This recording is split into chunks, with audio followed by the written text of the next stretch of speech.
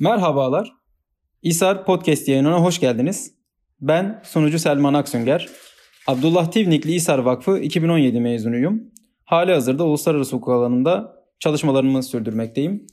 Bugün sizlerle Hindistan Müslümanları ve Kast Sistemine bakışlarını konuşacağız. Konuğumuz İhsan Altıntaş. İhsan Hocam hoş geldiniz. Hoş bulduk, merhabalar. Merhabalar. Davetimizi kabul ettiğiniz için teşekkür ederiz. Rica ederim, ben teşekkür ederim. Hocam müsaadenizle ben hızlıca bir biyonuzu okuyayım dinleyicilerimiz için. İhsan Altıntaş, Kırıkkale Üniversitesi Sosyoloji bölümünden 2012 yılında mezun olduktan sonra yüksek lisansını yapmak üzere Hindistan'ın başkenti Delhi'de bulunan Jawaharlal Nehru Üniversitesi'nde Sosyoloji bölümünde ilk yüksek lisansını tamamladı. Akabinde İstanbul'da İbn Haldun Üniversitesi Medeniyetler İttifakı Enstitüsü'nde yine medeniyet çalışmaları alanında ikinci yüksek lisansını tamamladıktan sonra şu an halihazırda Almanya'da Münster Üniversitesi'nde karşılaştırmalı din çalışmaları üzerine doktorasına devam etmektedir. İhsan hocamız özelde Hinduizm ve İslam'daki dini hareketler olmak üzere din sosyolojisi, modernite, sosyal ve dinsel değişim alanlarında çalışmalarını sürdürmektedir. Hocam Hindistan Müslümanları çok aslında böyle yakından bildiğimiz, tanıdığımız bir alan değil. Ama Hindistan Müslümanlarından daha fazla biliyoruz diyebiliriz. Çok kültürlü, çok dinli, çok farklı medeniyetin, yaşayışın bir arada bulunduğu bir ülke. Bunların içerisinde tabii Müslümanlar da var. Ama Hindistan'ı ilk düşündüğümüz zaman aklımıza kast sistemi geliyor. Peki burada yaşayan Müslümanlar, kast sistemin içerisinde bir rolü olan Müslümanlar bu sisteme nasıl bakıyorlar? Biraz bunlardan bahsedeceğiz. Bugün bize öncelikle bir kast sisteminin ne olduğunu anlatabilir misiniz? Nedir bu kast sistemi? Tabii. Bir de hazır Hindistan vurgusu yapmışken şeyi de söylemek istedim. Yani Hindistan aslında Müslüman nüfusu içinde barındıran dünyanın en büyük 3. ülkesi. Yani 250-300 milyona yakın bir Müslüman nüfusu var yani. Endonezya'dan sonra 3. oluyor yani. Ondan sonra Hindistan'da yaşayan Müslümanların toplam nüfusu oranı %20 civarında.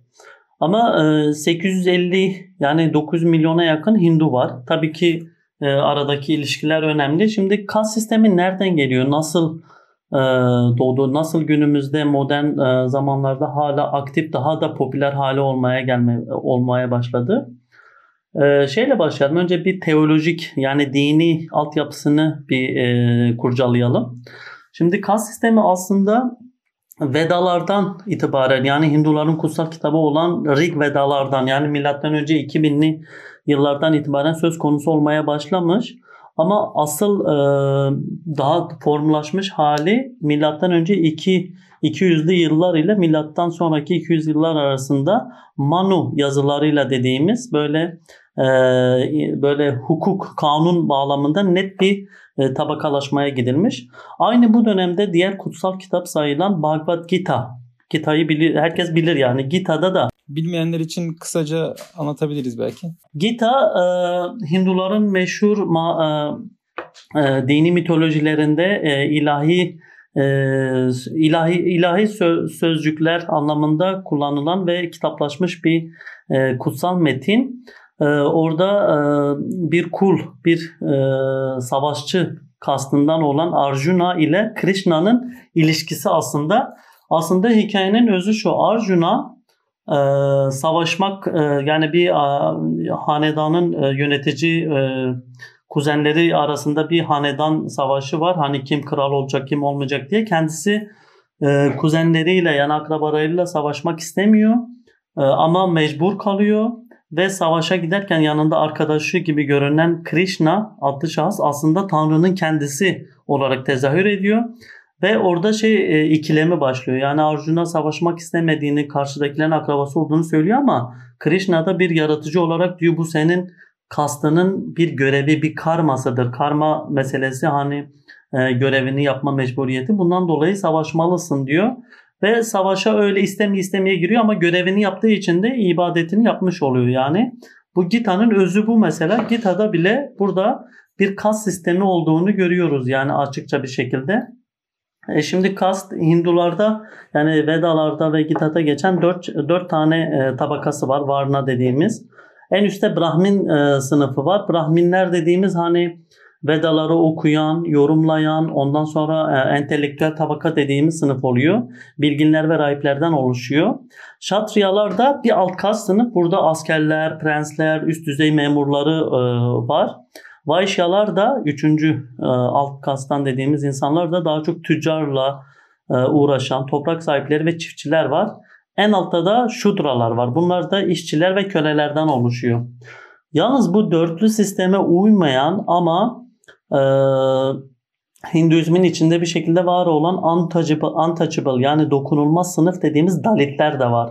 İşte bunun özellikle İslam'a, Müslümanlara yansıması konusunda bu dalitlerin de rolü büyük, yani ileride bahsedeceğiz. Kısacası kast sistemi bu yani. Teşekkürler hocam. Tabii daha detaylarına girersek hani çıkamayız belki işin içinden, ama bir özü bir şey olması hasebiyle bu kadar söyleyeyim dedim. Eyvallah hocam. Peki Hint Müslümanların kast sistemine bakışı nasıl? Yani Müslümanlar bu topraklara geldiği zaman burada kast sistemi vardı. Müslümanlar bu sisteme nasıl girdiler? Nereden giriyorlar? Veya bu sistemi benimsedikleri durumda bunu İslam'la nasıl bağdaştırabiliriz? Veya onlar nasıl bağdaştırıyorlar? Aslında kast sisteminin temel dini altyapısı, karma inancı, ondan sonra reenkarnasyon inancı haliyle İslam'a hiç uyuşmayan çok zıt bir şey yani. Mesela kastlar nedir? İşte reenkarnasyon gereği tekrar doğacaksın. Ne kadar görevini ifa edersen, aynı kastına sabit itaat edersen bir sonraki yaratılışında daha iyi bir üst sınıfta yaratılabilirsin. Bu İslam'da tamamen olmayan bir şey yani. Ama nasıl oldu da Müslümanlar bir şekilde Hindistan'da binlerce yıl bir arada yaşadıktan sonra etkilendiler. Bakıyoruz aslında Müslümanlar ilk Hint topraklarına iki yönden giriyor. Bir, Güney Hindistan'daki özellikle tüccar Araplar üzerinden bir akışın olduğunu görüyoruz.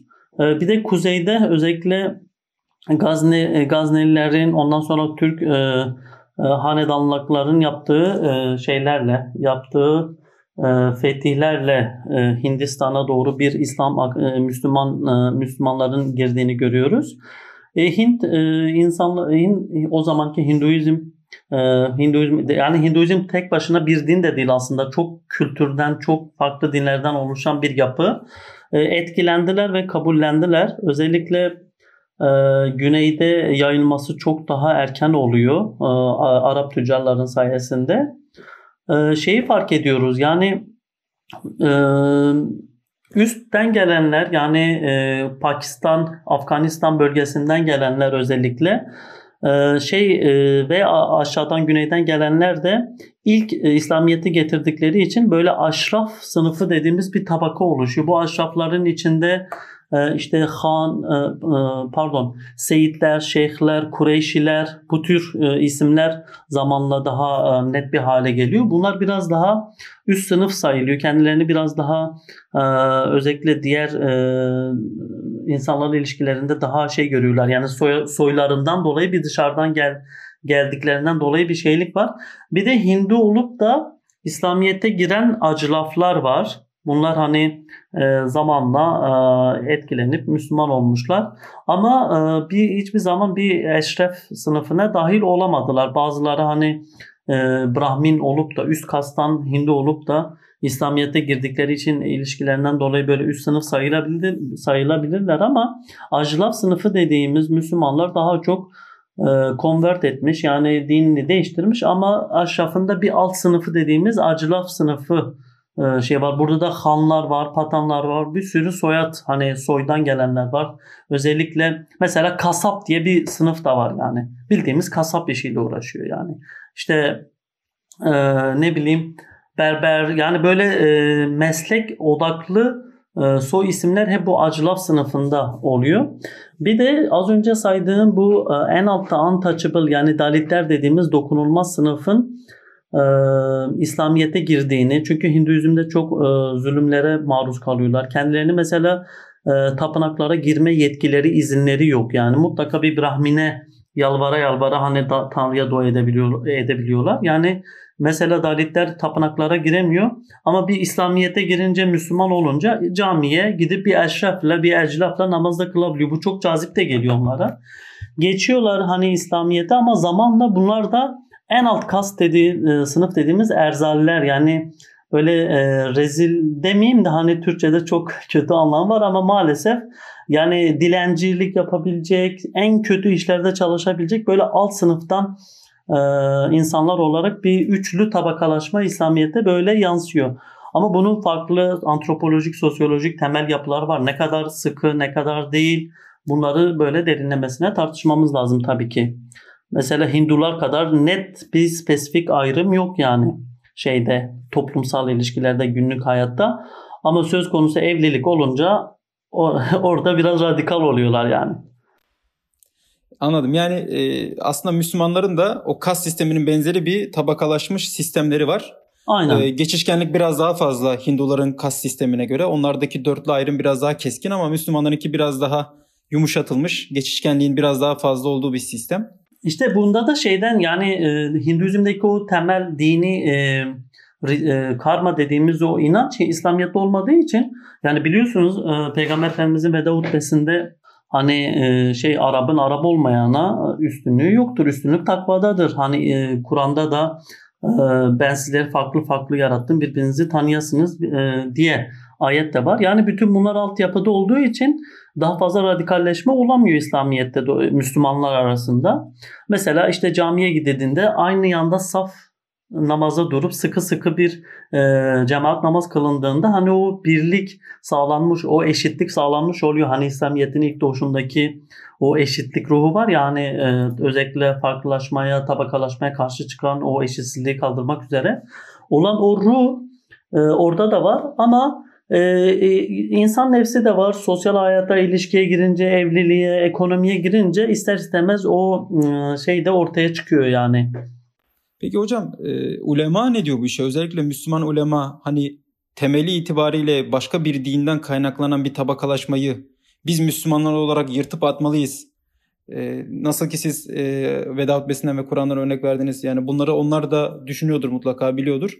Bunları o halka, o topluma söylediği zaman Müslüman toplumda bir karşılık bulmadığı için mi bu hala Müslümanlar o tabakalaşmayı atamadılar? Bu artık sosyolojik bir gerçeklik haline mi geldi, insanlar bunu, oradaki Müslümanlar bunu kabullendiler? Ulema ne diyor bu işe veya? Aslında ulemaların çok net bir tavrı var yani İslam'ın eşitlikçi yanına. Mesela İmam Rabbani'den örnek vermek istiyorum. Kendisi Babür döneminde Ekber Şah'tan sonra yapıyor. Ekber Şah biliyorsunuz Hindularla Müslümanları birleştirmek için ilahi din diye çok farklı bir fikir de ortaya atıyor. Ama İmam Rabbani ya da oradaki ismiyle Ahmet Faruki Serhindi olarak bildiğimiz İmam Rabbani aslında Hinduların ritüellerinin yani Müslümanları etkilememesi için çok çaba göstermiş bir alim. Mesela o zamanki mektubatlarında gördüğümüz üzere tamamen takvaya, hani dini içsel sufi geleneğinden geliyor zaten. Hani hatta ikinci Elfesani imam dediğimiz İmam Rabbani o bireysel takvaya çok fazla önem veren ulemalardan biri. Diğer ulemalar da hani Hinduizmin etkisine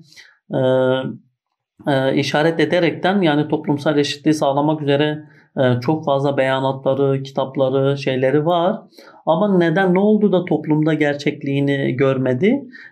Şeyden dolayı yani Hindistan'da herkes medrese eğitimine ya da o ulema sınıfına imkanlarına sahip değil yani. Yani medrese bir üst sınıf haline gelmiş. O da zamanla bir tabaka olmuş maalesef yani. Mesela modern dönemde görüyoruz ulemalar Nedvatul Ulema diye çok büyük bir kuruluş kuruyorlar ki birçok dini hareket buradan çıkıyor. Tebliğ, cemaat vesaire. Şu anda Deobandiler, Barelviler yani Hindistan Müslümanlar arasındaki en popüler böyle ağır cemaatler bu Nedvatul Ulema'dan çıkıyor. Ama görüyoruz ki toplumda yani orta sınıf hali yaşayan bir Müslüman yani çok da etkilenemiyor. Yani bu iletişim yani eğitimin topluma yansıması pek nadir oluyor. Yani ulemalığıyla kalmış maalesef. Böyle topluma yansıması pek olmamış. Tabii bunun içinde farklı şeyler var. Yani mesela modern dönem ulemaları ile 15. 16. yüzyıldaki Babür dönemindeki İslam ulemalarını karşılaştırmak lazım. Yani böyle bir modern döneme ben daha çok vurgu yapmak istedim. Belki oradan hareketle yapabiliriz yani. Anladım. Peki hocam, modern dönemden devam edelim konuşmaya. Modern dönemde bu işi içselleştiremeyen ama bir takım sebeplerle, özellikle eğitim sebebiyle de bunu o Müslüman topluma anlatamayan ama bunu da kabul etmeyen bir tabaka vardır, eğitimli bir tabaka. Bu tabaka hiçbir aksiyon almıyor mu? İşte siyasi hareket olabilir, dini cemaat hareketi olabilir, basın yayın olabilir.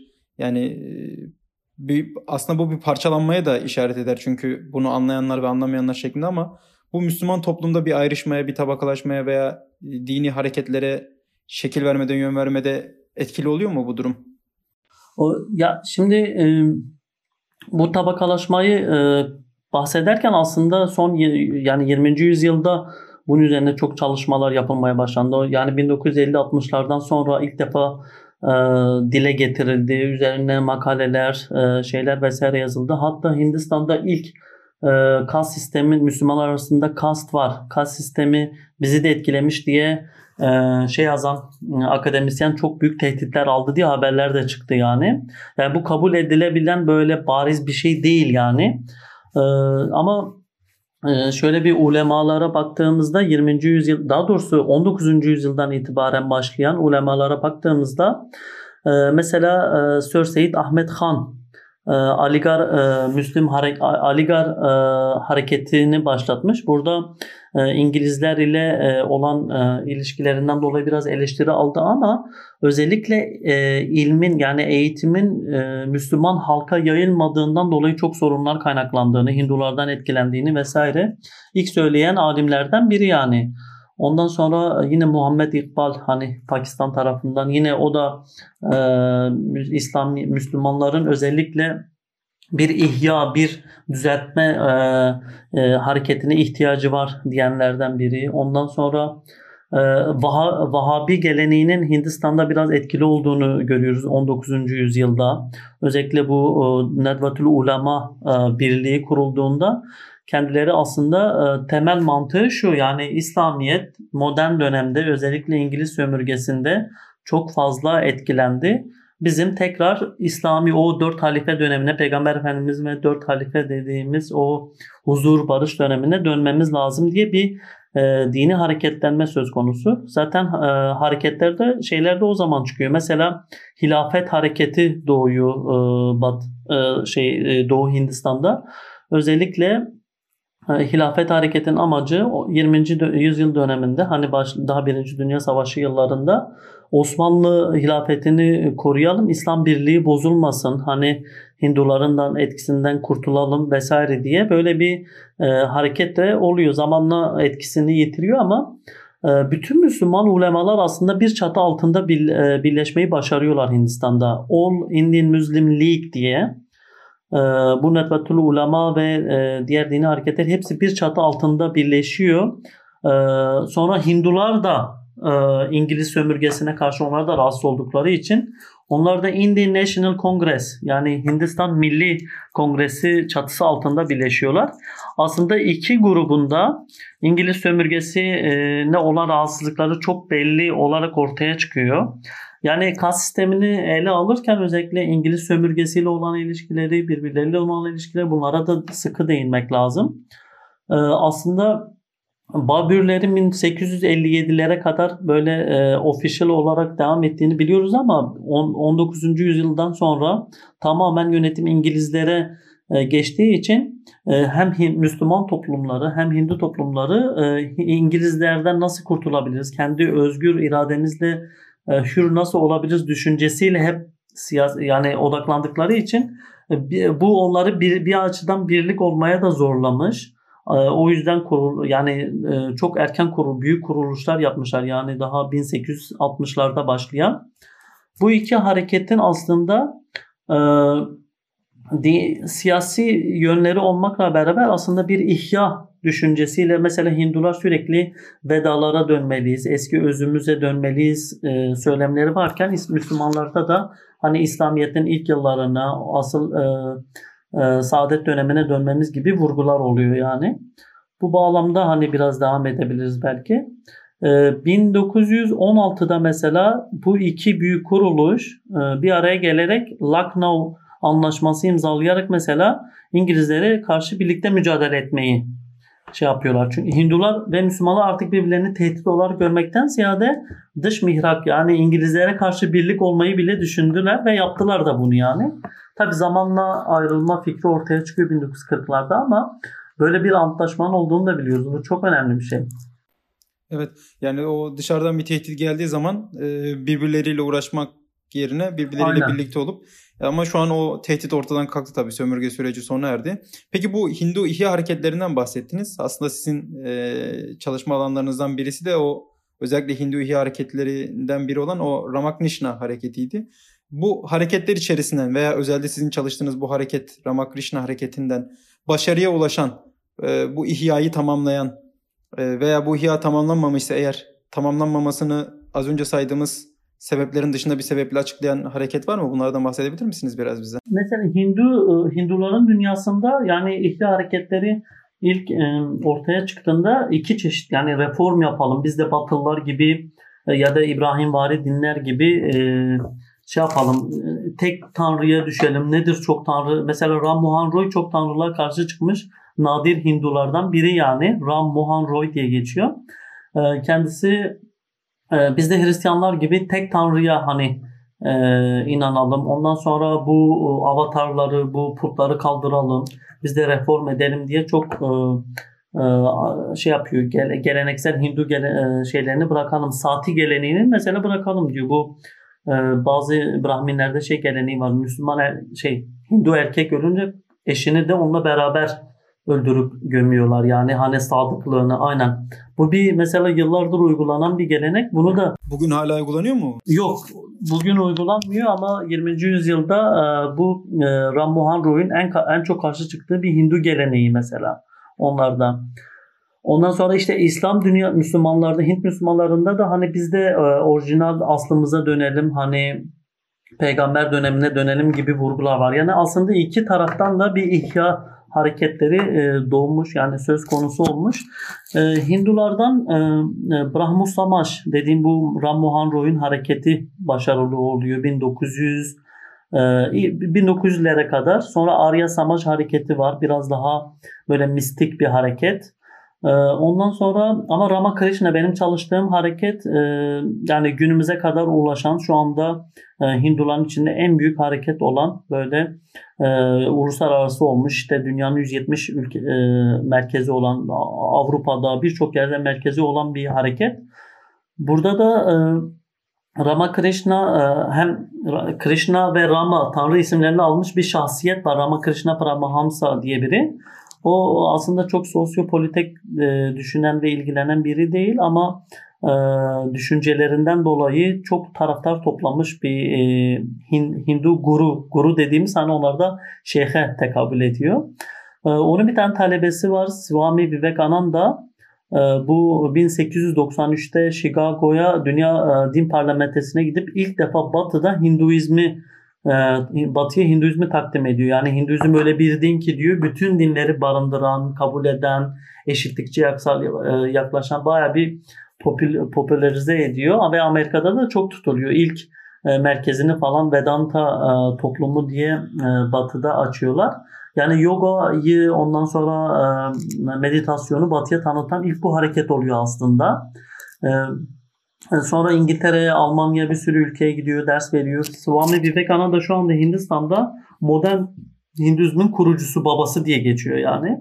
Ben de çalışmamda Vivekananda'dan ziyade onun fikir babası Ramakrishna'nın kendini, toplumu, insan tasavvuru ve toplum tasavvuru nasıl olduğunu araştırmak üzere hani bir çalışma yaptım.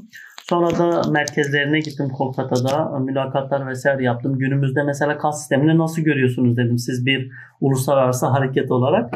Bizde kast yok dedi. Hani biz yapmıyoruz yani, kastı bir toplumsal ayrışma değil de işte daha sağlıklı bir toplum için iş ayrımı olarak görüyoruz yani bir dayanışma örneği olarak görüyoruz dedi ama sonra araştırmamda fark ettim aslında.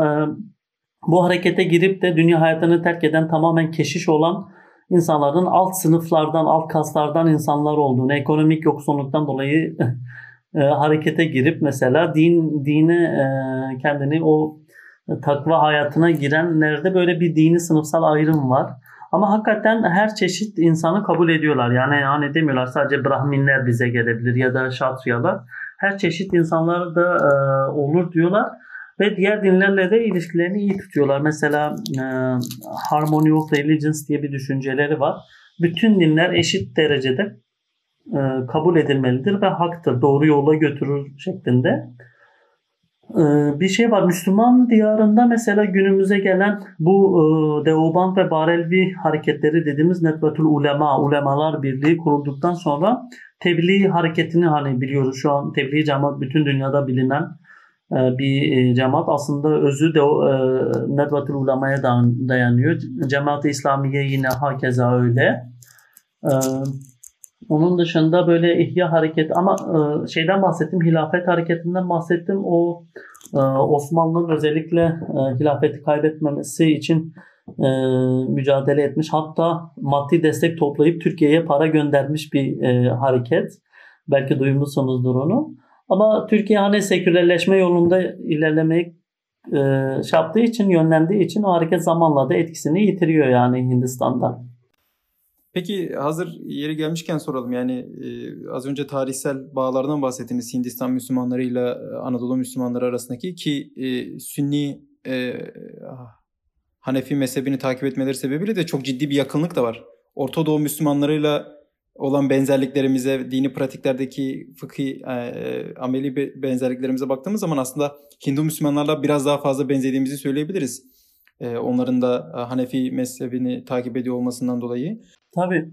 Kuzey daha çok Hanefi Sünni geleneğini takip ediyor. Güneyde ise Şafii ağırlıklı olduklarını görüyoruz. Buna rağmen sanki böyle coğrafi uzaklıktan dolayı aramızda bir kopukluk oldu. Onlar bizi nasıl görüyorlar oradan? Yani biz buradan onları çok fazla aslında yakın görmüyoruz ama. Aslında işte halifelikten dolayı Osmanlı'ya karşı, Anadolu'ya karşı her zaman böyle bir hayranlık, bir yakınlık söz konusu tabii ki de.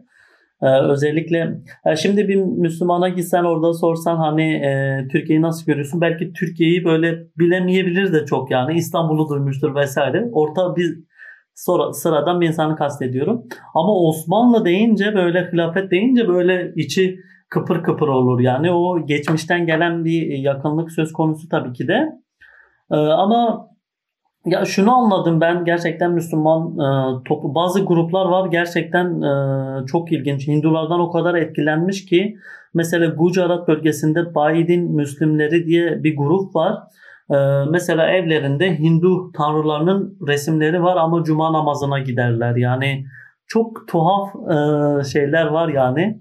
Veya ne bileyim evleneceği zaman işte gider bir Hindu Brahmin'den hani onlarda şey var takvim geleneğine göre evlilik tutup tutmadığını araştırır. Mesela ona göre evlenen ama cuma namazına giden, takke takan bildiğimiz Müslüman bir grup. Böyle çok etkilenme olduğu gibi ama geneline baktığında Hindistan Müslümanları ne kadar Orta Doğu, İslam diyarı ile ilişkileri sağlamsa o kadar Hindulardan az etkilenmişler. Ama ne zaman ki ilişkiler kopmuş, biraz daha yalnızlaşıp Hindularla bir olmuşlar, bu defa onlara benzeme, onların etkisi altına girme ve bir karşılıklı etkileşme söz konusu olmuş. Bu bir bariz bir şey yani görünen bir şey. Ben de bunu fark ettim hakikaten. Mesela Gujarat'taki o bahsettiğim Müslüman küçük gruba bakıyorsun. Pek diğer Müslümanlarla alakası yok. Hinduların ağırlıklı olduğu bir bölgede yaşamış. Bir yerden sonra kendini güvence altına almak zorunda kalmış. Hani küçük gruplar yani. Öyle bir şey de var yani ayrım da var. Fark etmek lazım. Peki çok teşekkür ederiz hocam. Çok güzel bir sohbet oldu. Yani Hindistan Müslümanlarını ne kadar az tanıdığımızı öğrenmiş olduk. Ama bir yandan Hindistan Müslümanlarıyla ne kadar yakınlaşırsak da onları o İslam'la çok ciddi anlamda çatışan veya daha başka bir ifadeyle örtüşmeyen Hindi geleneklerinden, Hinduizmin geleneklerinden ve uygulamalarından o kadar az etkilendiklerini öğrenmiş oluyoruz. Bu da tabii bizlerin üzerine bir takım sorumluluklar yüklüyor. Önce bilme sorumluluğu. Bu insanları bileceğiz, tanıyacağız ve sonra onlarla alakamızı kuvvetlendireceğiz. Biz tekrar bizi kırmayıp davetimizi kabul ettiğiniz için teşekkür ederiz. Asıl ben teşekkür ederim. Ne çabuk vakit geçti. Daha anlatacak o kadar çok şey var ki. Çok kısa oldu. Artık olduğu kadarıyla hakkınızı helal edin. İnşallah güzel olmuştur, verimli olmuştur. Ben teşekkür ederim tekrardan davet ettiğiniz için. Evet, kıymetli İsar Podcast dinleyicileri, bu podcastimizin sonuna geldik. Hepinize sağlıklı ve huzurlu günler.